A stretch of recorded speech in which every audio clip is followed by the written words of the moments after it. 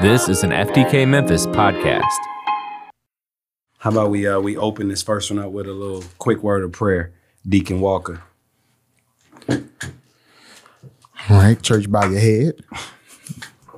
Thank you, Lord, for another day. Thank you for all things as well as they are. Continue to be with us. Continue to walk with us. Continue to show us your way.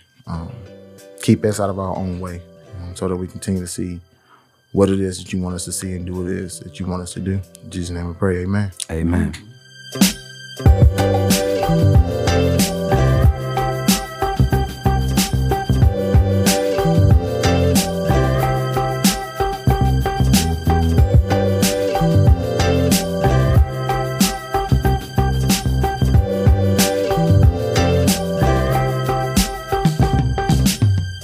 All right. Welcome to our first ever in our very own home, FTK Studios, our very first podcast. I'm super excited. My name is Tori Bakes. I am our host. I've got Gil here on the ones and twos producing for us. And today we have our co-host, Sir Walker, in the building with us. Yes, sir. And we've got fresh off the free agency wires that we picked up on last Friday, started with us on Monday. Lakeisha Edwards, who is now the director of Food Solutions and Partnerships with us, formerly known as the director of what? Agency Partnerships and Programs. The director of Agency Partnerships and Programs with Mid-South Food Bank. And so I'm excited to have the two of them here for Genesis 1, verse 1. Today we will begin to talk about why we all have ended up in the same room, and that is freedom, right? What is it? What does it mean to be free? When I say that, I initially think of the Meek Mill song, Free, right? That is closed by the great Jay-Z right at the end. But as he begins to tackle what does freedom really look like, and how does the perception that a kid who grows up without having food, proper shelter, but specifically food, how does the perception of growing up with a lack hurt their view of freedom, how they see freedom? It's really what we want to talk about today. I'll begin to have a conversation about today. And so, Lakeisha, I want to start with you, if that's all right, just with you getting us started. And just in asking you and all that you've seen, how many counties when you were with Mid-South Food Bank did you have the opportunity to work in? 31. 31. And in those 31 counties, what did you learn about food and food disparity and just the perception amongst not just those who you're giving the food to, right? And their perception of giving all of this food, but just the perception that you see and the hurt and pain that you hear in all of the children and seniors and communities? I think one of the most important things that I took from that situation is just that food insecurity and food disparity knows no zip code. We saw it in Tennessee. We saw it in Mississippi. We saw it in Arkansas. We saw it in rural areas. We saw it in inner city. So it didn't matter where they were or what people thought they should earn because of their zip code or the type of situation they thought that people should be in because of their background. It didn't matter, that it still existed everywhere. So with no zip code means that there is no ethnic group that is more prone to find themselves beneath the poverty line and lacking food than others, especially right now, right? So just obviously, I'm not asking you for approximate numbers, but I would only imagine, right, being where you've come from, that the amount of food that was needed pre-COVID and post-COVID were totally different, right? Correct. Okay.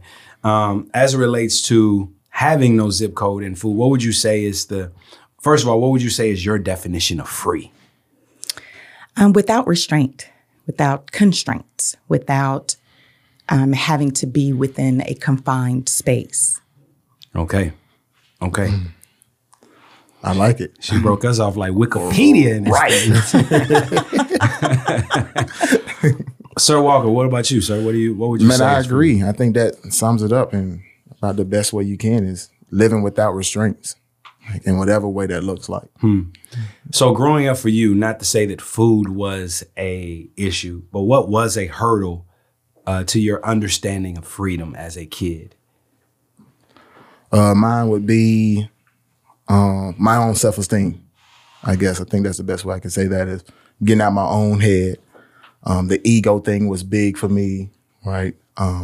Especially from the family dynamic I grew up in, great parents, all that. But when you have so many siblings, it's easy to kind of get lost in that shuffle.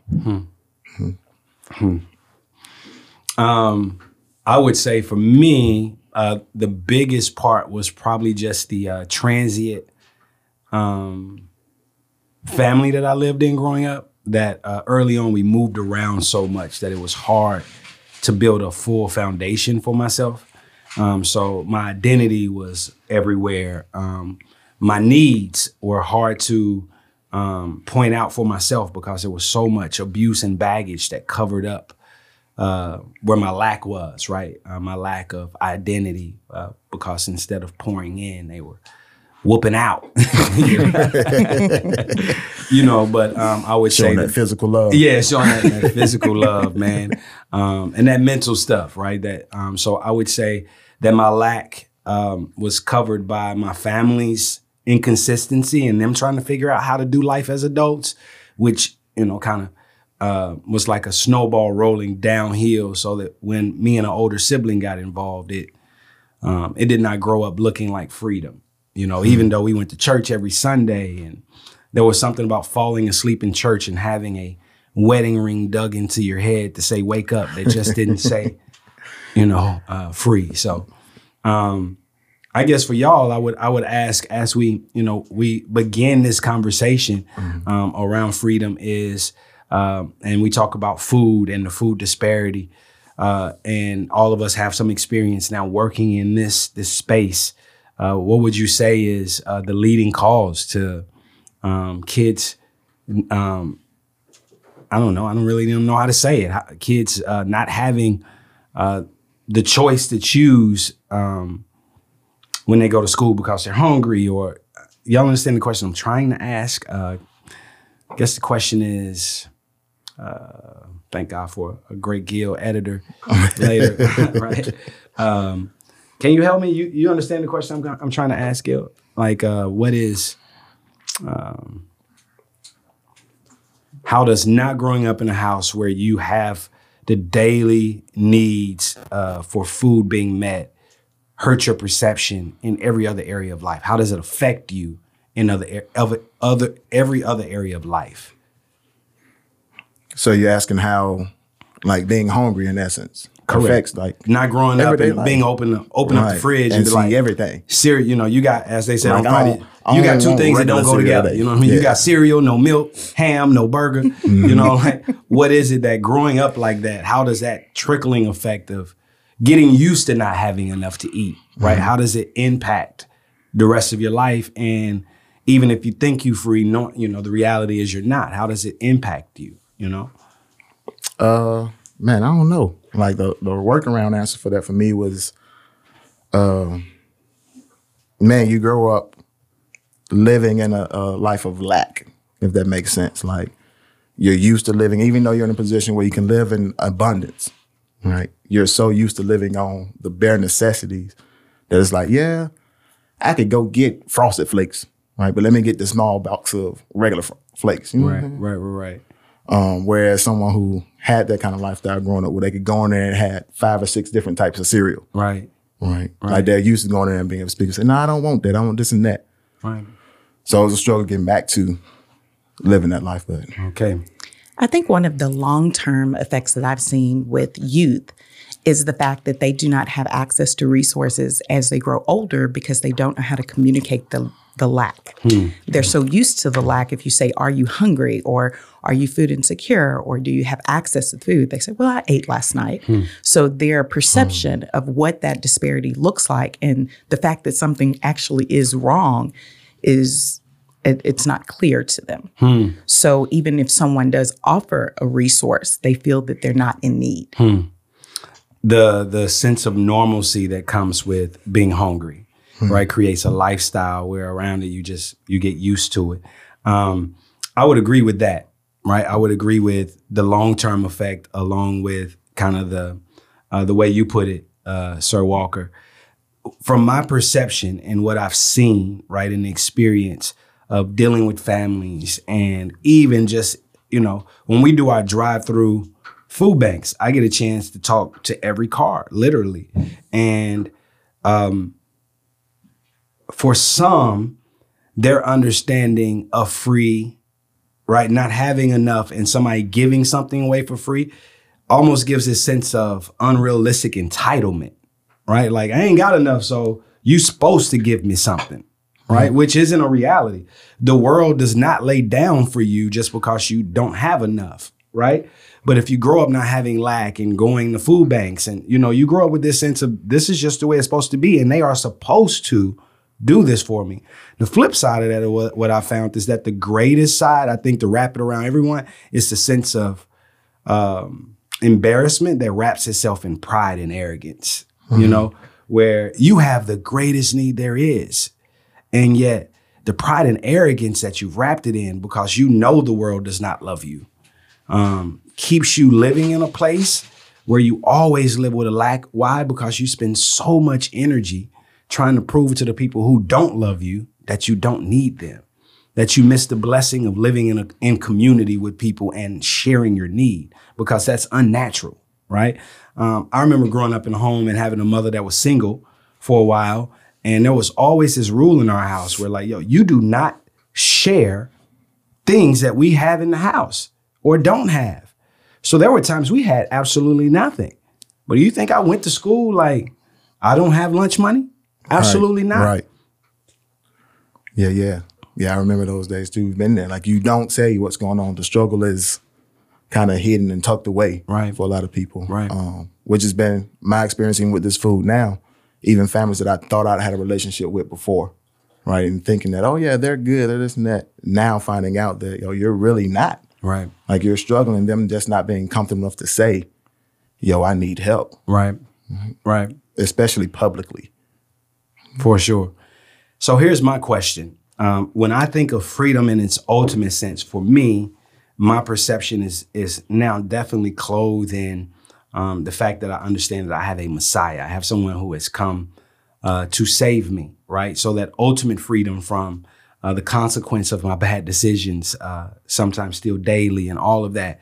I get that portion of, I now have a spiritual inheritance with God. I have a God who cares for me and cares for my family and doesn't want to see me with any lack at all. I get that. And yet there is something that I still am trying to understand about Jesus when he walked the earth.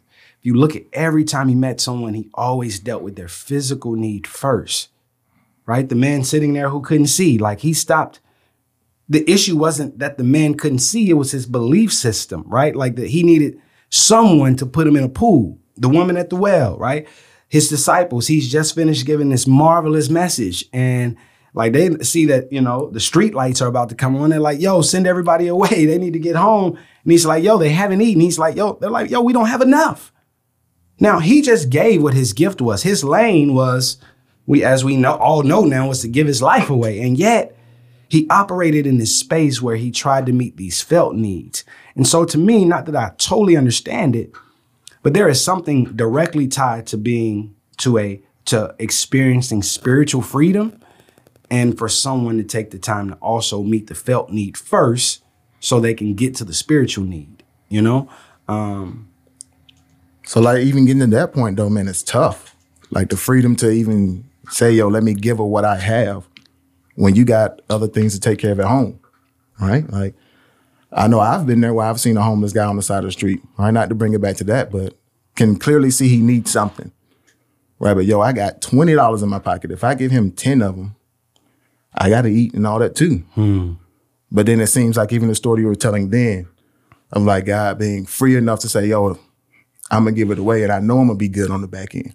I mean, that's a tough spot to get to. Oh, for sure it is. For sure. What is it in our own freedom, right, that allows us, right? We say we're free, right? We feel like we're free. We have some, maybe a little bit of financial freedom where maybe we're not living paycheck to paycheck, and we've got some freedom in our relationships, right? Where we're not living for anybody else. Maybe we've got healthy boundaries in our relationships, so we don't allow people to abuse us anymore. Mm-hmm. But the question is, does it take for us to move out of a space where our freedom isn't about us? You know what I mean? Like, where, as you just said, where I can move past a space of, man, I got $20, and there is no but. Like, what does it take to, in my perception, right, for my freedom to totally allow me not to perceive of this person being separate from my freedom? You know what I mean? Mm-hmm. I think one of the things that also has to be addressed is the perception of that person that you're giving to. Social media, the things that we see on the news kind of put this thought in our head that this person is going to use it for drugs. They're going to do something that we wouldn't agree with. They live a lifestyle we don't agree with. They believe in something that we don't believe in, or they don't need it at all. I mean, how many times have we heard the story of homeless people supposedly, homeless Ferrari. people are walking around the corner and they're getting into a nice car and they're going home to a warm house. Right. And, so I think that that's also a struggle where people are being taught to look at those who are in need with a different perception. And that's hard to overcome, especially if it was something that was taught to you as a child, because you're asking a person to say that their parents taught them wrong. Your mother didn't tell you the truth. That's something that isn't hard to move past, even if you do want to help. Yeah, I think appearance is a big part of being free for others. Like a lot of people are a slave to their appearance. Do you think that's just a black issue? You think that's black, that's white, that doesn't have, almost like food disparity doesn't have a zip code? Do you think that that's just a, like, I mean, the three of us are all African American. Do you think that that's just our culture thing? Do you think that's something totally different? I think that it's broad. I think it touches everyone. Speaking to like our own culture, like it's definitely huge in our culture though. I don't know if it's as big in others. Like I would assume it's not. Sure. But it's definitely a big thing in ours. Sure. I've seen it across the board because especially in Mississippi, we have a lot of individuals that we know they need the help, and their level of pride and wanting to actually still look the part, and that Southern belle type of atmosphere of, well, I've got to have my kids clean and they have to look like this, and I'm going to send them to this school. And even if I have to drive a raggedy car, even if I can't pay my mortgage, they're going to go to this private school and they're going to look like they belong there. And they're going to go to these schools, but it's not necessarily something they can afford. Yeah, what's funny to me is, as you say that, man, it almost convicted my heart a little bit. Not almost, it convicted my heart a little bit, just because I can remember a couple occasions in Atlanta, one as a single man, moments that I'm definitely, the first one moment definitely not proud of, and that's being single, but living with a woman at the time that was not my wife. I love my wife, you know what I'm saying? But living with a woman who was not my wife at the time, and Porsche parked outside with a flat tire, Hummer needs a new transmission, and I'm living in a 1-bedroom apartment and can't pay the rent and no food in the house. But the perception, right, like of what I've got outside and the reality of my life, I would be way embarrassed to try to pull up at a food bank or to the church up the street that I knew did groceries and stuff. Instead, for me, I would be more willing to pack my pockets full of plastic bags and go to the store as a 28-year-old man with a shopping cart. And freedom to me was the boldness for me to go down and know what I needed and to put those things in my grocery cart and to put them in the bags I came in and walk out like I bought them. Wow. And the reality is how many college students, as we've now been doing summer camp, right, that I hear running the same playbook, right, of lack of, my pride will not allow me to say, help, right? But allows me to say, not gonna knock this hustle. And there's almost this glory in being enslaved to that mentality, There's a glory, there's a sense of pride. Like walking out that Publix with the adrenaline rushing, like there was some scariness, but there was this sense of, I did whatever I had to do for me and my shorty, Like there was just something about that felt like a counterfeit freedom, Like, why is that though? Why do you think that perception of yourself is so big with people? Where does it come from? I think it starts at the root, right? I think that all of us, and I don't think that has just because I'm poor, I think it goes back to the question of freedom and our perception of it. Is freedom just my financial ability to be able to do what I want and maneuver without having to ask for permission? Is it, being in a place where I'm confident enough where no one's opinion of me matters? What is freedom? And because for me, the perception for me made me feel like freedom based on the way I was raised and the thoughts I allowed myself to believe was true, right? And the de-affirmations that I said daily that were affirmations led to this point that Tori had a whole identity for me personally, right? And so to shatter that identity, that for me to step outside of that and show some vulnerability was like a shattering to all these things I said I was already. What if they know I really don't have it? So when did that go away? Like, when is the first time you realized, like, yo, this is a thing? Because I remember I've been there, right? I know in those moments, it's like, this is what it's supposed to be. Right. This is life. Right. Like, but when did you realize, like, yo, now, like, there's more? Man, I'll be honest and say that I think it's a daily thing. Just because I'm not food despair anymore. And there are days I wake up every day with this desperate feeling of needing something that I do not own, don't feel like I own. And so it's this washing of myself daily, my mentality daily, I think, and trying to surround myself with the right kind of group that's going to speak truth, helps. But I don't have the recipe yet, fam, of what it's took. The first step was having somebody in my circle I could be vulnerable with, and to just say the truth, and for them to understand I didn't need them to solve anything. I just needed to say to get it out. Yeah. Yeah. Yeah. And from there, I feel like that's where the light shine, And for me, I'm just sitting here thinking about the freedom or the lack thereof in my childhood. And it came more so from a religious environment. So I grew up in Kojic. And that says a lot. Church of God in Christ for those who don't know. That says a lot. So, and one of the things that I consistently complained about is not having the freedom. Not being able to cut my hair, not being able to wear earrings past my earlobe, not being able to wear pants, not being able to sing certain songs or go certain places. So I grew up in a very restrictive environment. However, as I got older, and especially when I went to college, I realized how much I learned from that experience because I didn't care what other people thought. I wasn't a prisoner to what other people thought I should have or what I should do because I grew up wearing skirts and dresses, even in gym. I had to wear skirts where you had shorts under a skirt. Did you have some jellies on too? Some jelly shoes. So by the time I got to college, someone saying, oh, you don't have the new J's or you don't have this, that meant nothing to me because that was never a part of my value system. And even with friends and having cliques and being in sororities or organizations, it just wasn't the shiny coin for me because I grew up in an environment where I had to think very independently to survive. I mean, just imagine going to school being called sanctified or someone asking, why is it's so cold outside? Why you don't have some jeans on or jogging pants or, what's wrong with you? That's, one of those things that as a child, it seemed like a punishment. And as an adult, I realized it was a blessing. Yo, that's crazy you say that because I grew up Kojic as well, right? But that even brings in another dynamic of it, like the sex thing. Like that's completely different experience between male and female. Like I did not have that. First of all, my parents were a little looser than most Kojic parents, right? Partly because I played sports and stuff, but like that was it. Like we got to go out and do what we wanted to do.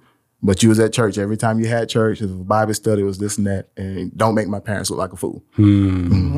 But like for my sisters who had to wear skirts and all that kind of stuff, it was a daily thing for them. Where me, I walk in with my shorts on and my tennis shoes and all of that, I'm good. And you look like everyone else. Right. No one had any reason to question who you were or where you stood on things. I mean, but for the women in that organization, we were even told that people should look at you and know that you are holy. You should look like holiness. So we were used to being the oddballs. We were taught to be those that stand out. I feel like we've had more of a conversation about what freedom is not, which is maybe more appropriate for where we're going, right? Like Freedom is not our appearance and the appearance of being a pro at being able to deceive, essentially, right? Right. Which to me begins to expose where it all comes from, right? The root of it is that there is a manipulator that has a plan to always make things feel and look one-off. Oh, well, it's not freedom, but at least you feel good after you make people think you got it, and it's that lie that we believe, especially in distressed communities around everything, that keep us enslaved, keep us separate, keep us isolated. And then those ways of thought travel through the oral traditions of churches, the walls of churches and companies and businesses, right? And so you go to church and it becomes more about the, put your best clothes on, instead of, when I go to the hospital, bro, I'm trying to put on something that's I know, right, and I know I can get dirty. You know what I mean? Y'all Kojic folk know about that. All that sweating in the aisles and stuff from dancing and shouting. Hey, watch it. You know what I mean? The sheet ministry. Nah, that wasn't me. Again, the males were different. You was a big boy. Had you fallen, boy, they may have really thought the Lord is coming. They was lucky if they got a clap out of me, though. From that back row, huh? I'm telling you. But I think it's a good pen, right? I think it's a great place to drop a pen. I think the question that I leave with is, the question I'm going to ask myself leaving is, what was the first time I got a taste of freedom in any way? What was the first time I got a taste of freedom? What brought that on is you talking about going to college, right? And for some of us, it was finally getting out of our parents' eyes view that we felt like, we could turn up a little bit, right? But what was that point that I really thought I experienced freedom for the first time? And was that a perception of freedom, or was that a reality? And when did I experience real freedom? Okay. Yeah. I think that's a next good lead in for our next one, which I think. I like it. Cool. I like it. Well, Lakeisha, we first of all welcome you to For the Kingdom. We welcome your talent. We welcome your voice. We welcome your mind to help broaden our table around our content and around everything that has to do with making communities whole. So welcome you, Sir Walker. Thank you. Gil, our producer, thank you so much for this first joint. So here we are, FTK Studios signing off. This is an FTK Memphis podcast.